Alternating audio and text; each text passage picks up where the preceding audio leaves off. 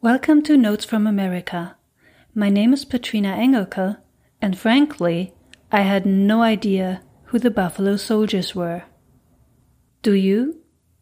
Well, you'll soon learn about them from this episode's guest, Dr. Carolyn Finney. For now, I'll just hint that there's a connection between the Buffalo Soldiers and the great American outdoors. That doesn't come as a surprise, right? Given that this is part 2 of my short interview series related to that very topic, the outdoors. This time, I wanted to explore the complicated relationship between land, race, and belonging in the United States, and that's a big chunk of Carolyn Finney's professional life. After all, she helps national parks, environmental organizations, and outdoor retailers develop greater cultural competency. We recorded this interview in September. So joining me today is Dr. Carolyn Finney. She's a cultural geographer, an author, and a speaker. She's currently doing a residency at the Franklin Environmental Center at Middlebury College in Vermont. And as if that wouldn't be enough, she also served on the U.S. National Park Advisory Board for 8 years. And among the many things that she published, I want to highlight 2, which is an article in The Guardian from this June called The Perils of Being Black in Public. And second, her book from 2014, which is called Black Faces, White Spaces. Both of those publications have subtitles, but, I didn't mention them because too much spoiler alerts in that. So, welcome to Notes from America, Dr. Finney. Yeah, thank you for having me here. So, to start this off, I want to tell you a little bit about how I got to the questions that I'm going to ask you. Yeah. I'm from Germany, and I came to the US 10 years ago. And what I first learned about the national park system was what to me looked like a simple but awe-inspiring concept. And in my words, that would be the most beautiful places in all of the US shall forever belong to the people of the US and be accessible and enjoyed by everybody, by every American. And I was blown away. I was like, wow, that's a great idea. Then much later, I got the idea to look at the demographics of today's visitors in national parks. And what am I going to tell you? It didn't add up. It didn't connect to the concept. So I found a study by the National Park Service from 2014 where they compared their visitor numbers to the data from the 2010 census. And there were disparities all over the place in income, age, education. But what struck me most was 95% of the park's visitors were white, while only 70% in the general public are white. And while African Americans in the 2010 census make up 13% of the population, only 1% of the visitors in the parks were African Americans. So, of course, as a journalist now, I want to know why. And that's where you come into the picture. And from your book, of course, I learned there's not just one answer to that question. But can you still try to give us a little overview of the possible answers to that question? Yeah, I can try, Petrina. So the subtitle to the book, Black Faces, White Spaces, is reimagining the relationship of African Americans to the great outdoors. And it's hard for me to give you a short answer, but I can certainly kind of give you a broad answer. First, I have to say to people that my interest in writing the book and talking about national parks was less about national parks per se and more about understanding that national parks were originally created as a way to represent the United States to the rest of the world. We weren't like Europe. We didn't have old cathedrals and old buildings, right? But we had these beautiful outdoor spaces like the Grand Canyon and Yosemite. And so what better way to kind of represent who we are and what we aspire to be? So I think that mission statement, that piece that you read there, Petrina, yes, It's a beautiful aspiration, and it's also a beautiful intention that doesn't always actually address what is actually real, both historically and what's been today. The thing about the national parks, they don't exist in a vacuum. And when we talk about the environment in this country, it doesn't exist in a vacuum. I think what a lot of your listeners may be seeing on the news about the United States, the racial unrest, the Black Lives Matter movement, systemic racism, everything that's taking place, none of it is new. Absolutely none of it's new. It's been for 400 years. One of the things that I always say to people is, look, two things are true about the United States, and no matter how far we get down the road, we can't get away from it. One, all this land was stolen from Native Americans. All of it was stolen, and that includes the parkland. Two, we enslaved a group of people to work this land for free to build the backbone of our economy. Now, there's a lot of other things that I can say, but even if that's all I said, that actually shapes the way we think about land, space, the questions of diversity in this country, who counts and who doesn't. And again, parks are not immune from that. So we can look at numbers at who attends parks, but it only tells us a slight sliver. I mean, people can make a choice not to go to parks. Some of that can be economic. Some of that can be where you live. Some of that can be pure exposure and education. But those of us who look closely at this or have experienced it ourselves know it's also something deeper. Because it's not only who visits the park, who works at the parks. Who gets to make this decision about how the parks are used? Who do we see engaged in the larger environmental conversation in this country? And it is still, by and large, predominantly white, though that is shifting over time. Something I want to say here also about this is, and I'm not saying white is bad. White is not bad. It's neither good nor bad, right? Nobody can help the skin that they were born in. But understanding that whiteness and the perspective of whiteness has been centered as the norm and the way we should live our lives here, and that is related to national parks as well. That's such a complicated question for me. There could be so many different reasons why we don't see people at the parks. One of the issues I always talk about is question of representation. And what I mean about that is it could either be, who do we see on the staff? Who are the interpreters working at the parks, the superintendents? And you have a fairly diverse leadership in the parks, but still when you talk about America in general, in terms of representative numbers, there's still some differentiation between Black, folks of color, and white people who work at the parks. So there's representation in terms of who we see and don't see. What are the stories that are told within the parks? And having served on the National Parks Advisory Board for 8 years, I will say that they are working really hard to tell many, many more diverse stories about these places, right? But that hasn't always been true. And stories often, so imagine if you are African American and you grew up with your parents and your grandparents in the South. And the southern part of the United States has its own very particular and unique history. And you go visit a park site that used to be a plantation. Now, if it was a plantation in the South, the odds are pretty excellent that there were enslaved people living on that plantation at that time.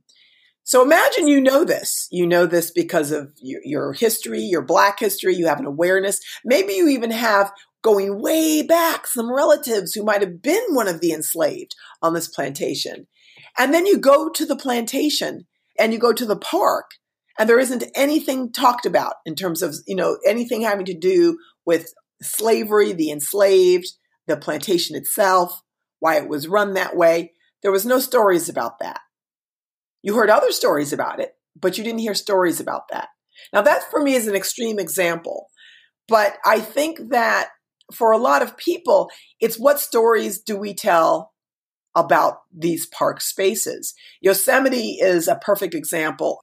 One of the stories around Yosemite back in the late 1800s was that you had a Black group of soldiers called the Buffalo Soldiers, which were responsible for protecting the park at that time. For many, many years, Yosemite National Park never told that story. You would never know it. You would go to the park. It's stunning. It's beautiful. It wasn't until the African-American park ranger, Shelton Johnson, said, why aren't we telling this story? And he now does a live performance. As a ranger, you can go there, and he pretends he's one of these soldiers, and you're outside, and he does this whole sort of one-man show to talk about the experience of the Buffalo Soldiers. So some of it is little things, like what stories are told of places, but it's also who we see. And I want to say to you that, and many of us have discovered this if we didn't know this already.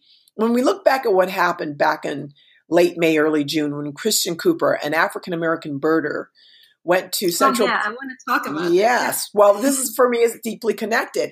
He's an African-American birder. He self-identifies as gay. He was going bird watching in Central Park in New York City. This is a man that sits on the board of Audubon, one of the biggest and most recognizable environmental organizations in the United States. And he ran into a white woman named Amy Cooper who was walking her dog. Now, the rule is in the park that you should leash your dog because it could bother the birds and other wildlife in the parks, but she didn't have her dog on a leash. So he asks her pretty politely, but strongly, to put her dog on a leash for that reason. And she didn't want to do it. And the rest is history. All of it's on video about how she got a little frenzied and upset. And instead of even saying, for me, she shouldn't have even had to call the police at all. She threatened to call the police, but it wasn't just that she threatened to call the police. She weaponized his skin color against him. She told him that she was going to call the police and tell them that an African-American man is threatening her. That's very particular. She could have just said, I'm going to call the police and tell them that a man is threatening me. Or she could have said, I'm going to call the police and tell them that a person is bothering me.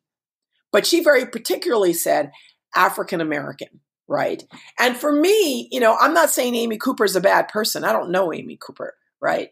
But what I will say that somewhere in her consciousness, like in the consciousness of this country, it's embedded in there somewhere, an understanding that Black isn't as good as white, that somehow he had no right to say to her what he did, and he did have the right to do it, regardless of the color of his skin, and that by using the color of his skin against him, that she may be protected. I don't know, protected from what?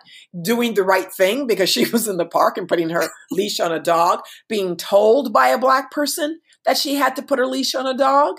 And this is what we don't know. What was it about that moment that threatened her, right? That threatened her autonomy and her sovereignty. So for me, I have many of those stories. I know lots of Black people who have many of those stories throughout their lives. There was nothing surprising to me about what happened to Christian Cooper. What made it even, I think, a bigger story than it might have been at another time of the year was that it happened 2 days before the murder of George Floyd. And what I try to get folks to understand and what I talked about in the Guardian article is that both these instances, Christian Cooper having his skin weaponized against him in Central Park, George Floyd being murdered by a white policeman, are all related. They're on the same continuum. They're not two separate incidents that are different from each other in terms of their meaning behind them. They're on the same continuum. The difference is that one end of the continuum, you can be killed for being Black in a public space. On the other end of the continuum, you just suffer this kind of insecurity about being Black in a public space. It doesn't matter what you're doing, driving a car, bird watching in a park, walking down a street. You don't know how you're going to be seen, whether or not you will be welcomed, whether or not you will be singled out, whether or not you have no idea. This is life in America for Black people for my entire life, right? It doesn't mean you're not having a great time and thinking of other things and enjoying your life like everybody else, but it is an added concern because in my opinion, we've never fully addressed what has happened in our past and how it has brought us to this moment in this particular way. Addressing the past and the way that it leads here, I think that is a very powerful, or could be a very powerful thing. And I mean, I know I'm from Germany, and Germany has always been praised for the way that we deal with our past. And, I wouldn't even say that is particularly true because right now neo-Nazis are taking the streets in Germany. So, but still, back to academics and research, are there ideas out there right at this moment to address this particular thing? Meaning, how could America attempt to open up, get a discussion going or a dialogue going about the past, and also the connection from the past to today's thoughts and behaviors, especially in white people, of course? Well, I want to say to you that it isn't only academics and research. As somebody who, I actually left full-time academia a couple of years ago, and I'm doing this residency. It's part-time, but most of the time I spend my time in different parts of the country. Well, pre-pandemic, on Zoom now, having these conversations, running workshops, working with a wide variety of people who are not necessarily in academia. So the best ideas aren't necessarily going to come from academia, which doesn't mean, I'm not trying to say there aren't great ideas coming from academia. I think we have to come at this from many, many different angles, whether it's academic research, whether it's the arts, whether it's community, grassroots efforts, activism. I think it's going to depend on us taking a multi-pronged approach. I love storytelling. Usually the first thing I say about myself is that I'm a storyteller, because stories allow everybody to show up. Everybody's story matters. Everybody has a story. And there's a way that we can start to think about those individual stories as it's linked to the bigger narratives, the bigger stories, the story of who we are as a country, the story of where we come from, the uniqueness of each state in this country, and those stories that tell us who we are. And so for me, it is, how do we get at that understanding, that reconciliation, that acceptance of and acknowledgement of that responsibility to our past so that we can understand our present is going to come in all the different ways we tell those stories, whether we do it through research, whether we do it through science, whether we do it through the arts, museums. I'm in conversations. The work I'm doing right now, I'm talking to museums, botanical gardens, student activist groups, universities, outdoor retailing businesses. There are so many different people that are trying to work on that question. Part of how we also get there is the willingness of people in a position of power. And what I mean, let me just speak really plainly, are predominantly white individuals and groups who have resources, and that means money, political connections, access, right? To be willing to do the work of change, because that's what this is. I believe we have the capacity to actually expand who we are and how we show up. In some cases, though, it's going to mean that we're going to have to get rid of some of the things we had before. And for some people, that's where a lot of the resistance is, this kind of fear of, well, if we get rid of that, that helps to tell me who I am. And that's how I'm able to show up and work every day. And what happens if we have to rethink that mission statement or change the structure of our company, or we have to hire a whole bunch of people I don't know? Well, what happens is, hopefully, is that we all get to expand and grow, but there's work to be done. One of the things I say to everybody, if you are comfortable, then you're not doing the work, right? Because there's nothing comfortable about this. And then the next thing I say to people is that folks who look like myself, most of us have never been comfortable. Right? So, come on down. Like, we can all be like that together, because this is not about. So basically, we can all be uncomfortable together. Yes. For different reasons. Yes. And discomfort isn't the same as being unsafe. That's also on a continuum, So when I look at that continuum again with Christian Cooper and George Floyd, there's a point when somebody's life is at risk. I believe that that's the priority, bottom line. And you must deal with that immediately. But at the other end of the continuum, Christian Cooper's life for that moment, for what we understand, wasn't necessarily at stake, but there was a lot of other things that were. And that could have actually, that moment could have been exacerbated. That could have become something else. Unfortunately, it didn't become something else. Yeah. Right. She wasn't armed. She wasn't armed, but, if she had called the police and they had come, they would have been. Yeah. We could imagine a lot of bad things, and not because I have a vivid imagination, but yes. because I have seen all those images, because unlike you, I can't experience it. I don't experience this. I only see media reports. I see those videos. I hear people talk about it. And I think that also touches upon something that you've looked into, which is representation in media, in popular culture, again, which is, I think, for most white people, the main source to even get aware of what's going on. So your book is from 2014, so a couple of years have gone by. Have you seen any changes in the way that African American experiences, especially related to being outside, has changed in magazines, in popular culture, in media reports?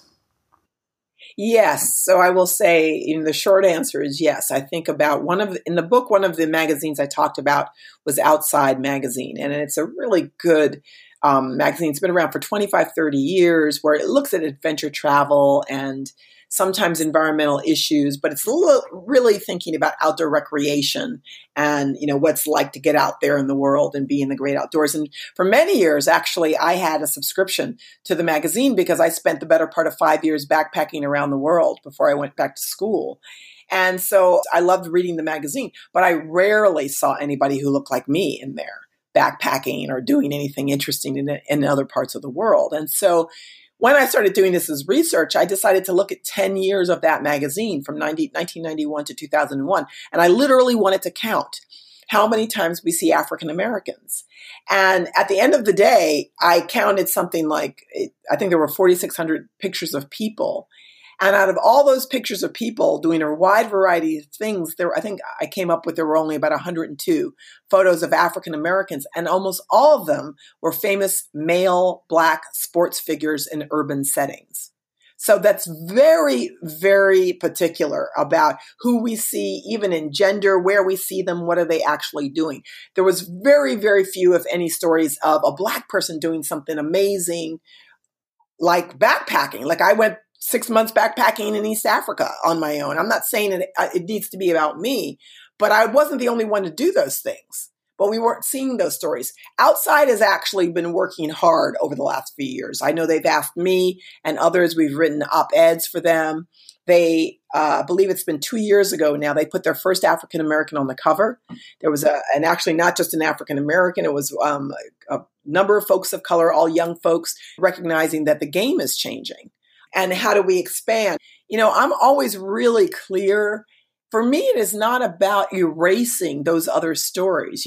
I'm as deeply moved by reading about a white mountain climber. I spent time living in Nepal. I love the Himalayas. I was obsessed with mountain climbing. I never did any mountain climbing. I did trekking, but I love reading about it. And I'm just as moved by that white male individual taking those risks as I would be if there was someone who looked like me. But what I understand is it's so they rarely talk about anybody who looks like me. And it's not because we haven't been doing it.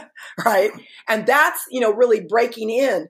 The other thing I always say is people don't know what they don't know. So a lot of these magazines and advertising companies, it's not that they're made up of bad people. Sometimes they're made up of just predominantly white people who have had a very particular experience and they just don't see and don't know, and they don't have to see. This is what I always mean by privilege, having the privilege of not seeing itself. When you have that particular kind of privilege where your worldview is considered the norm, where your worldview is at the center and everybody else has to assimilate and dance around it, you don't have to look at a different place and see anything differently because you've never had to do it anymore. That's why we had Oscars so white. That's why we've pushed back on Hollywood. That's why, in every sector, right, there has been pushback for a long time. It is only something about this moment where all of this is coming together in a very particular way. And the pushback has been sustained and strong and vocal in a lot of different sectors. Especially right now, as you said, after George Floyd, there seems to be a rising awareness among white people and lots of pledges from outdoor companies to environmental organizations to politicians. Then again, there are some people who who are a little afraid that this is just the spur of the moment. Everybody pledges we're going to change something, and then again, nothing really will come out of that. What would you say is something that gives you hope in this respect, and what is something that also makes you a little concerned? Well, one of the things that gives me hope is that, this is what I do as full-time work. I don't go and look for work. I have to be invited in because this is, I'm a Black woman. And I said, if a predominantly white group wants me to come and have this conversation or think about how to work on this, they need to invite me. I'm not just going to show up there.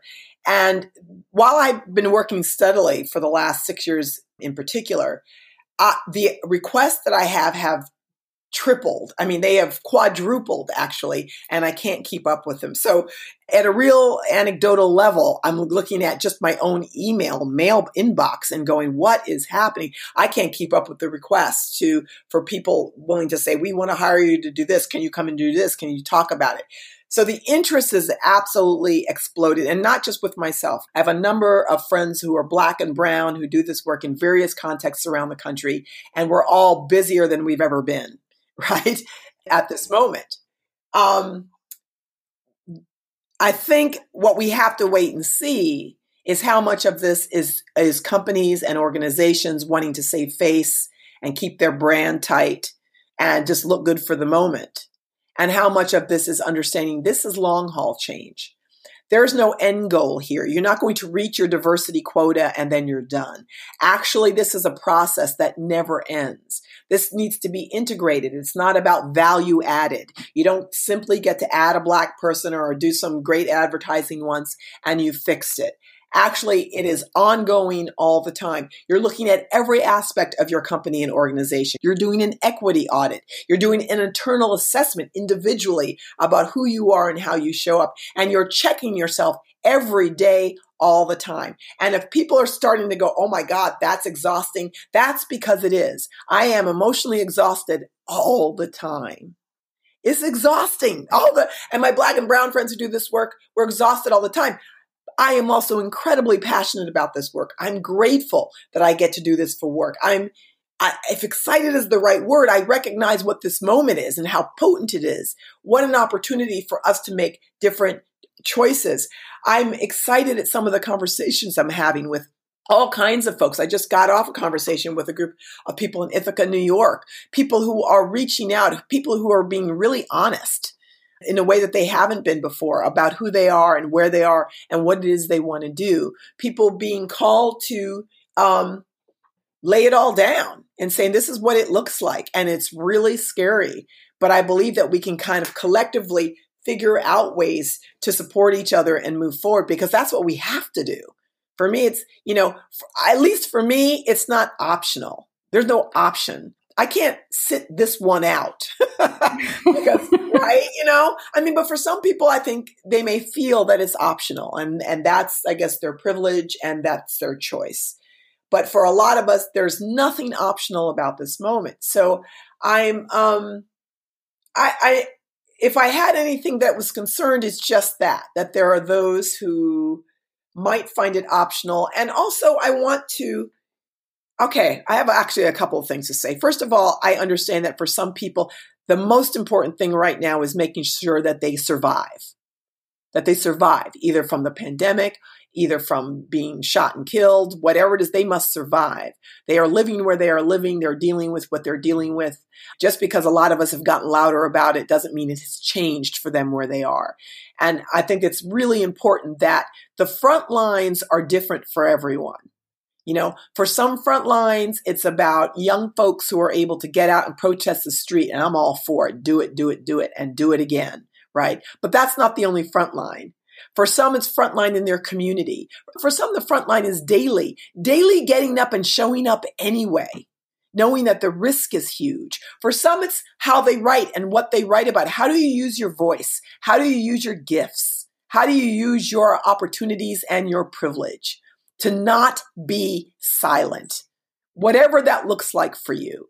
I think one of it's a concern, but I say this gently, is that you've got a lot of young white folks who are really, I mean, just let me say, badass, right? They're doing their thing. They're on the street. And sometimes they're making choices for communities of color and individuals of color, but they never actually asked those communities of color or those people of color if that's what they want.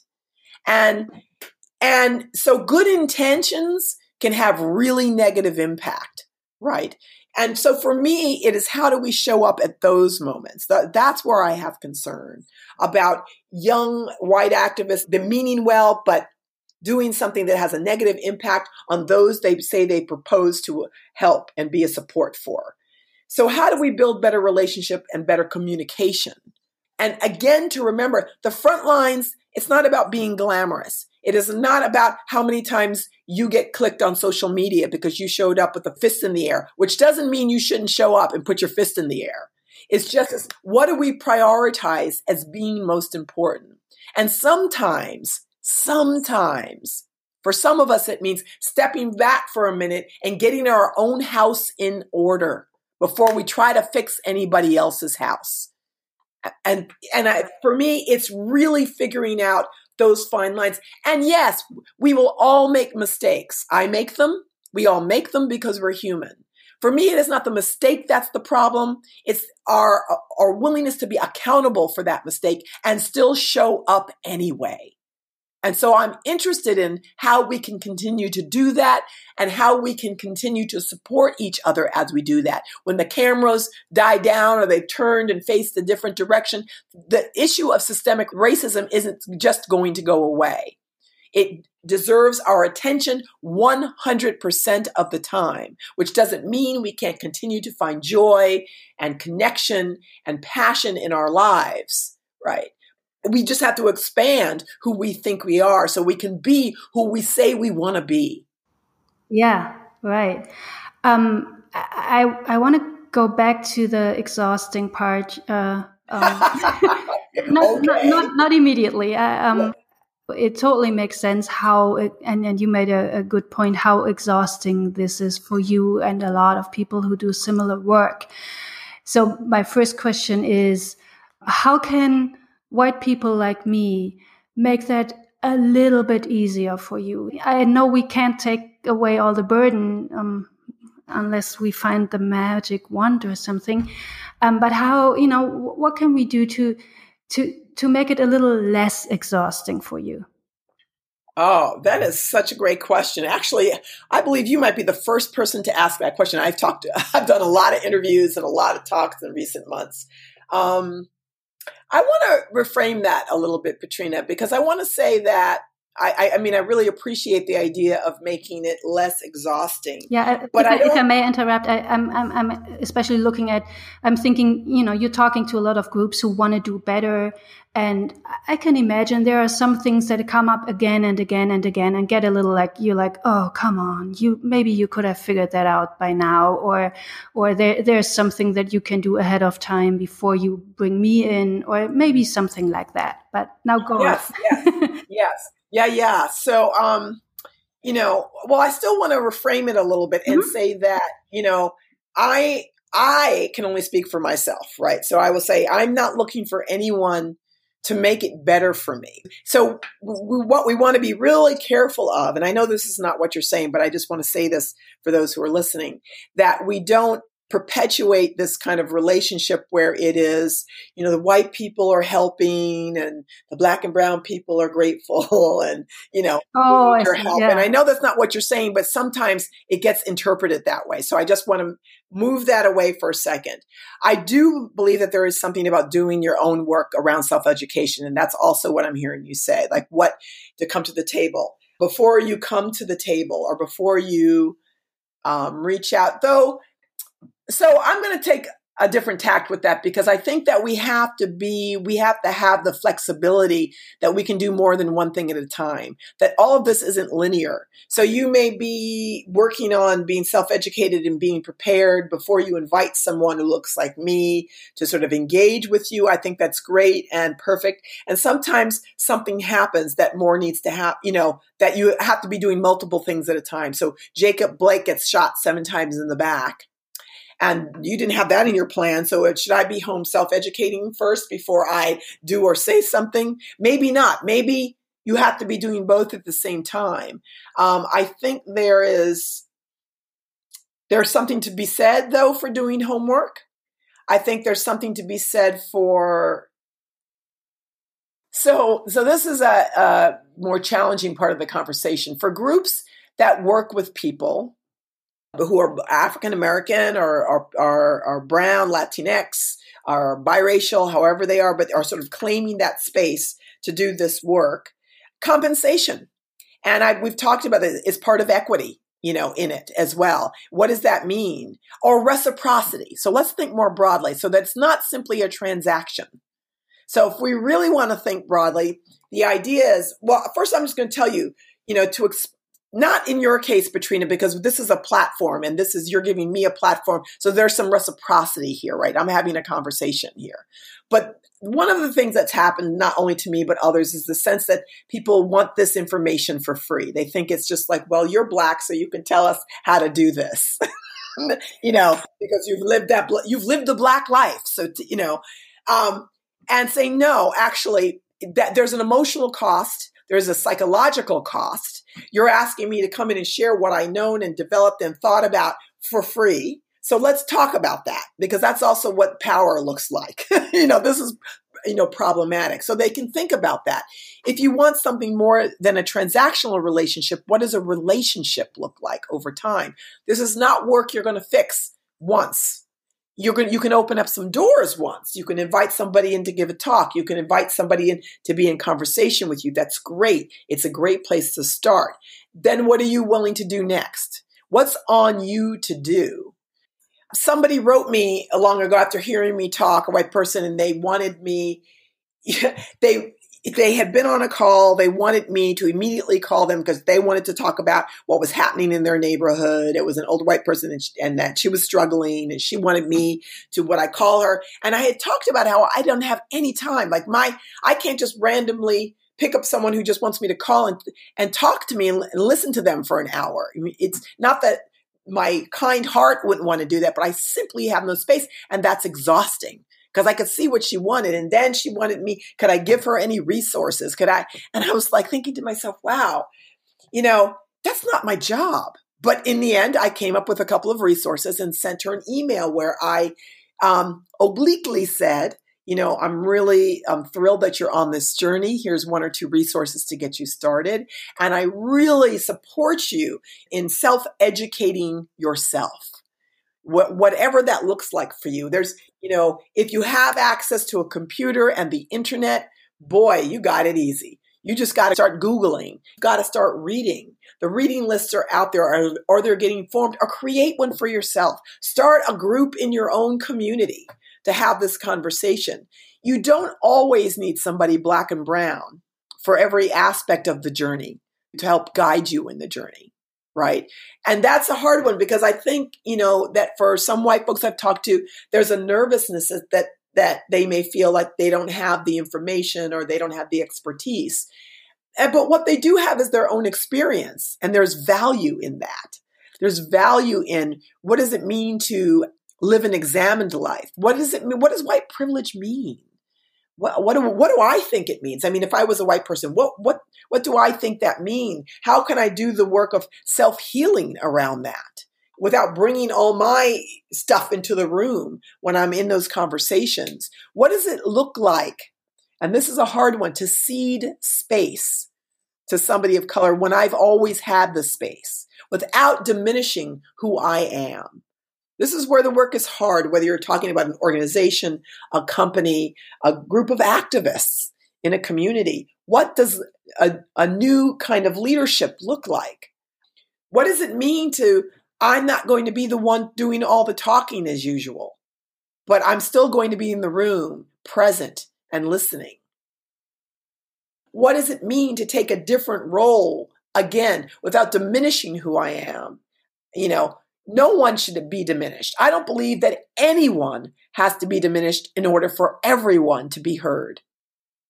So if that's the case, what do, as you put it, Petrina, white groups and individuals, what can they be thinking about in terms of to make that shift in behavior and in practice? Yeah. Wow, that's great. Thank you. I've been wondering about, even though, like I told you, I learned from media what's going on a lot, especially being holed up at home. There are still people who every single time say, that's just a singular event, or the whole bad apple argument that's floating around.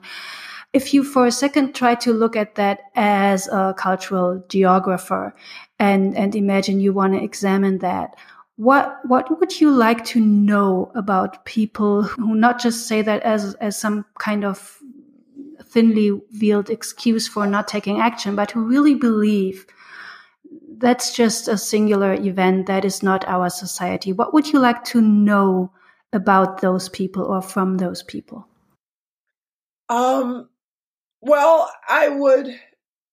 one of the things that I would know without them telling me is where they're from, where they live, where they're geographically located, something about their own story, how they understand race and racism. What is it that they see? Sometimes the way somebody sees something is actually, they have a very different understanding of what that is. And I want to know why they think it's just about one bad apple. Why do they think that it's solely about individual responsibility? I would ask about is there a role for the collective? Is there a way which, as a nation, since we're talking about the US, that we are all responsible for each other? Is that something that we prize? Is that something you prize? Or is it primarily about the individual? If you believe, oftentimes I find folks who believe that it's one bad apple, it sort of falls into that, great American belief. And I think it's a bit of a myth that we are all individuals and we prize individualism above everything else. And that if you pull yourself up by the bootstraps, if you work hard enough, you will do what it is you need to do. And that for me is a big myth, which isn't to say there aren't a lot of people who've worked really hard to get where they are, including people in my family, and I'm sure in your family. That's not what I'm saying. I'm saying that do you believe that there are other things at stake that help set the stage? We don't control everything. There's a history, there's a platform that we're all playing on at any given time. That platform is going to inform in some form or another our ability to show up fully as ourselves. It doesn't control who we are, but it certainly has a role in affecting who we are and how we show up. The idea that one bad apple can do one thing is it's though that they're isolated from everything else in life. And I guess I'd want to know, before I actually know anything about them, I would actually give a different story. I would set it up a little differently. And the kinds of questions I would ask, again, is how do they see themselves? Tell me something of their own story. And that's as a person, less as a cultural geographer. I mean, I could talk about it as a cultural geographer and say that, that I would make some assumptions about the culture that they claim in terms of their own ethnic racial background, their geographic location, how they've grown up in terms of wealth or poverty, what they pursue, what's important to them, what are their values. I guess the most important question would be, what is most important to you? And just, take it from there. So sort of meeting people where they are to really understand why they might look at somebody and say, well, that's got nothing to do with me. That's just one, as you said, one bad apple. And I start to actually draw the connections, because the connections are always there. We're all interconnected, period. In a lot of different ways. We can't get away from it, no matter how hard we might try. Yeah, that's true. Well, I could go on and on picking your brain, but I'm gonna leave it at that. It gives me some hope. You gave me a lot of hope, actually, about change, because for me, if you push reality aside for a second, the thought that going outdoors just like that without any fear of your life or well-being or whatever, that doesn't seem like such a big ask to me. Basic rights, human rights, that shouldn't be such a big ask. I want to live in a world that works like that, in a country like that. And I think you just pointed out quite a lot of things that people can take away for the question, where do I start? Where do I start to make the world this way? So thank you very much for that and for your time. And how we can expand our ability to see ourselves in others who don't look like us. For me, that's, this building a relationship across difference, in part, one of the great blessings for me growing up Black in this country and in the circumstances that I grew up in is that I actually can see myself in just about anybody. Because in some ways I've had to, because when I've never seen anybody who looks like me in my younger years, I had to be able to look at all kinds of people and imagine the possibilities for my own life. And so now I see that as a great gift. Actually, it's a skill. So I can look at anybody and be engaged with anybody. It doesn't matter how old they are, what color they are, what part of the world they're from. And I can find something in there that I can connect with, because what is always true for all of us is our common humanity. It's always true. That's what I would say. The last thing I would say to people is, how do we continue to build our ability to do just that, to reach across difference and see ourselves in anyone?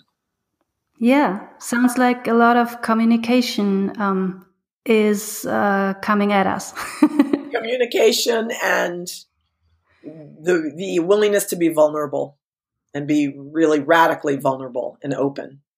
Okay. Wow. Carolyn? Yes. Thank you so much for your time. You're welcome. That was really, really great. Thank you. Yeah, thank you.